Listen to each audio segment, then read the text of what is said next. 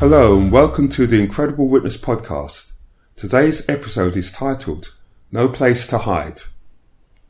The title of this episode might make you imagine you're in some kind of movie in which you, the hero or heroine, learns to your dismay that there really is no hope of escape, or fading into the background or disappearing through a back door.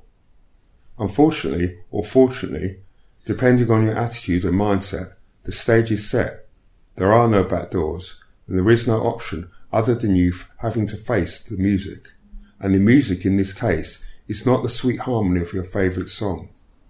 In fact, the environment of the venue in which you are now positioned is one in which there is very little harmony at all.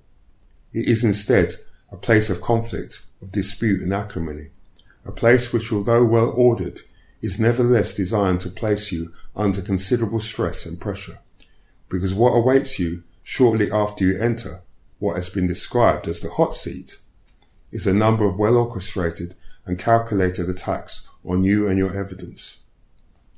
It can feel like an ordeal, like a terrible nightmare hanging over you, depending on your perception of the situation.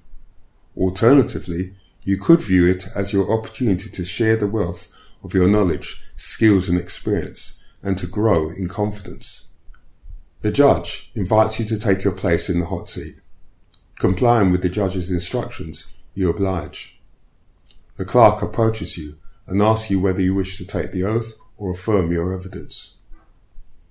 You make your choice, the former, and you take the Bible in your right hand and the card that they hand to you in your left.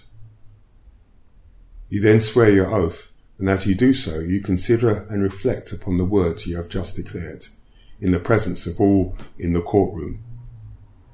I swear by Almighty God that the evidence I shall give shall be the truth, the whole truth and nothing but the truth. The words in the oath are very precise, designed to allow for no margin of error, and demand your compliance to a course of action that is not just honest and truthful, but clear, accurate and succinct. Giving evidence is a very responsible and serious event, and unsurprisingly, there can be serious consequences if it is discovered that you have lied or are lying in court. You could be held in contempt of court, and although you may not face criminal charges, it is never a good idea to lie at court. In private law cases, it may result in the judge coming to the conclusion that your child may be better cared for by their other parent. Committing perjury, depending on the severity of the lie, may be punishable by the court and could result in a fine, community order, or even imprisonment. There is something undeniably binding about the entire process, which could have the effect of making you want to either stand and fight or flee as far away as possible. The latter option, though, is one that is only possible in your imagination, since you are already in the witness box. And to adopt that state of mind would be tantamount to waving a white flag of surrender at an enemy committed to your destruction. The action or gesture will be a futile one, because this is not a battle that you can avoid in any way. Adopting that kind of mindset is then of no use to you whatsoever, since it simply provides those cross-examining you with the incentive to attack you more. If you have ever been in a situation in which you are threatened of being attacked by a dog or a wild animal, the absolute worst thing you can do is to flee or capitulate. Attempting to run away and cowering in fear will only guarantee your assailant attacks you ferociously. Standing still, but as tall as possible, facing your attacker, showing no sign of fear, on the other hand, will have the effect of making those who wish to attack you think twice about how they respond to you.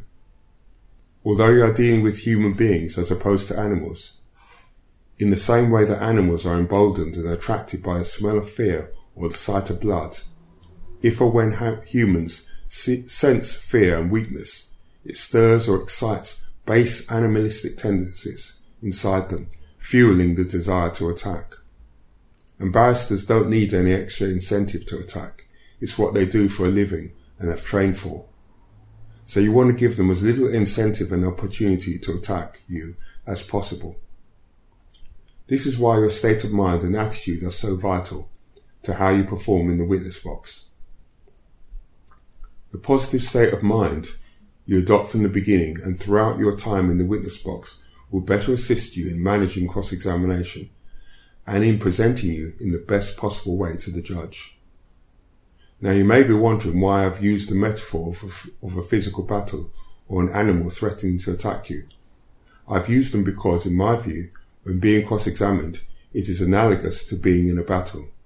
And those cross-examining you are willing and very able to use you as a piece of meat they are only too happy to sink their teeth into.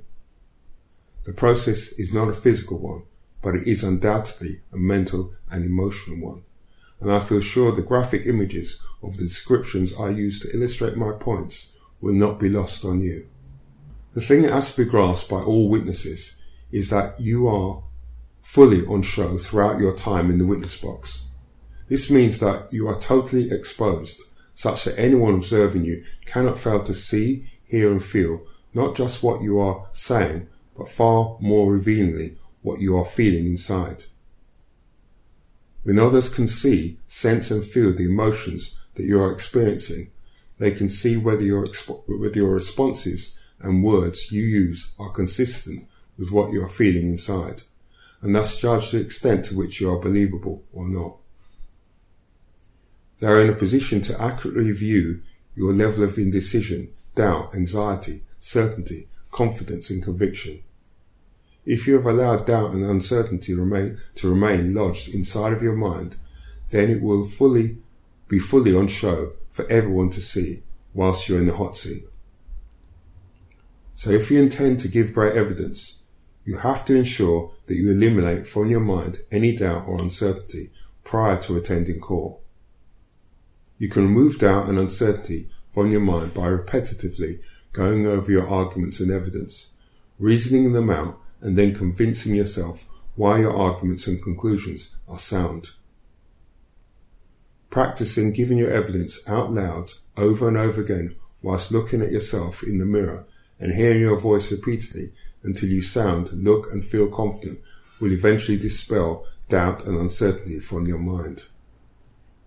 It's also important to be conscious of your inner conversations while practicing to dispel doubts. Your feelings, thoughts and inner chatter have to be mastered if you're going to perfect the level of confidence and conviction you need to exude when giving evidence.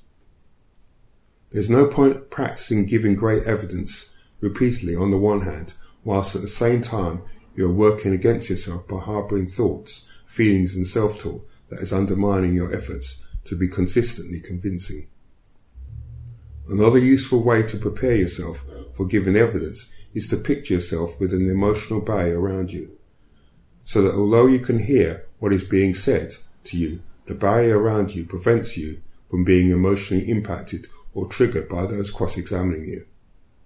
See the barrier around you as being not only able to prevent you from being emotionally triggered, but as a barrier that facilitates you to think clearly and filter out unwanted and unhelpful thoughts, feelings and responses. As there really is no place to hide when giving evidence, you want to show the court your great attitude, your ability to listen, and to think clearly, respond appropriately, and provide the court with compelling reasons to value your evidence very highly. Until next time.